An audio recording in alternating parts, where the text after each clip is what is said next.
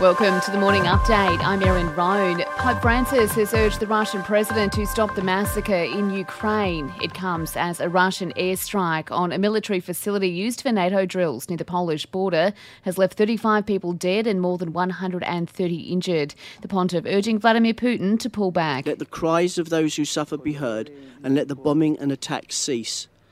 Let there be a real and decisive move towards negotiation, and let the humanitarian corridors be made effective and safe.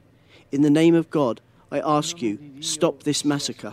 That translation thanks to Sky News UK there. Meantime, Russia is being warned it will feel the full force of the West if it attacks NATO ground. White House National Security Advisor Jake Sullivan says Moscow is on thin ice. If there is a military attack on NATO territory, it would cause the invocation of Article 5, and we would bring the full force of the NATO alliance to bear in responding to it.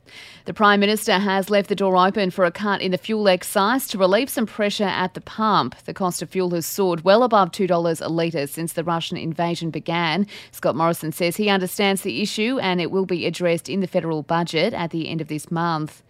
A boost in the polls for Anthony Albanese. The latest news poll shows the opposition leader has drawn level with Scott Morrison for the first time in nearly 2 years. But Mr Albanese has told 60 Minutes voters are becoming increasingly cynical about politicians. Whether it's shampooing hair or whether it's, dare I say it, the ukulele playing, I've seen it and heard it. And then now it can't be unseen, unfortunately. Labor leads the coalition 55-45, two-party preferred. And Bali is back on the table if you are after a break from the rain. Flights are heading over for the first time in almost 2 years with quarantine requirements scrapped for holidaymakers.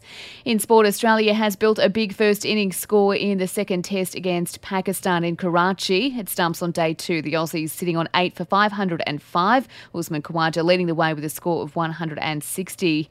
The Aussie women are celebrating after smashing New Zealand by 141 runs in the Cricket World Cup. To the NRL, and a win for the Eels, beating the Gold Coast 32-28. The Bulldogs took a 6-4 win over the Cowboys to wrap up the round. And for even more sports news, make sure you check out the Sports Update. You will find it wherever you're listening to this show. In entertainment news, and celebrities have walked the red carpet in London for the BAFTAs, making a return to a full capacity in-person ceremony. Aussie Rebel Wilson hosting the event. Aussie Cody Smith-McPhee missed out on the Best Supporting BAFTA and the Rising Star Award for his role in The Power of the Dog, though.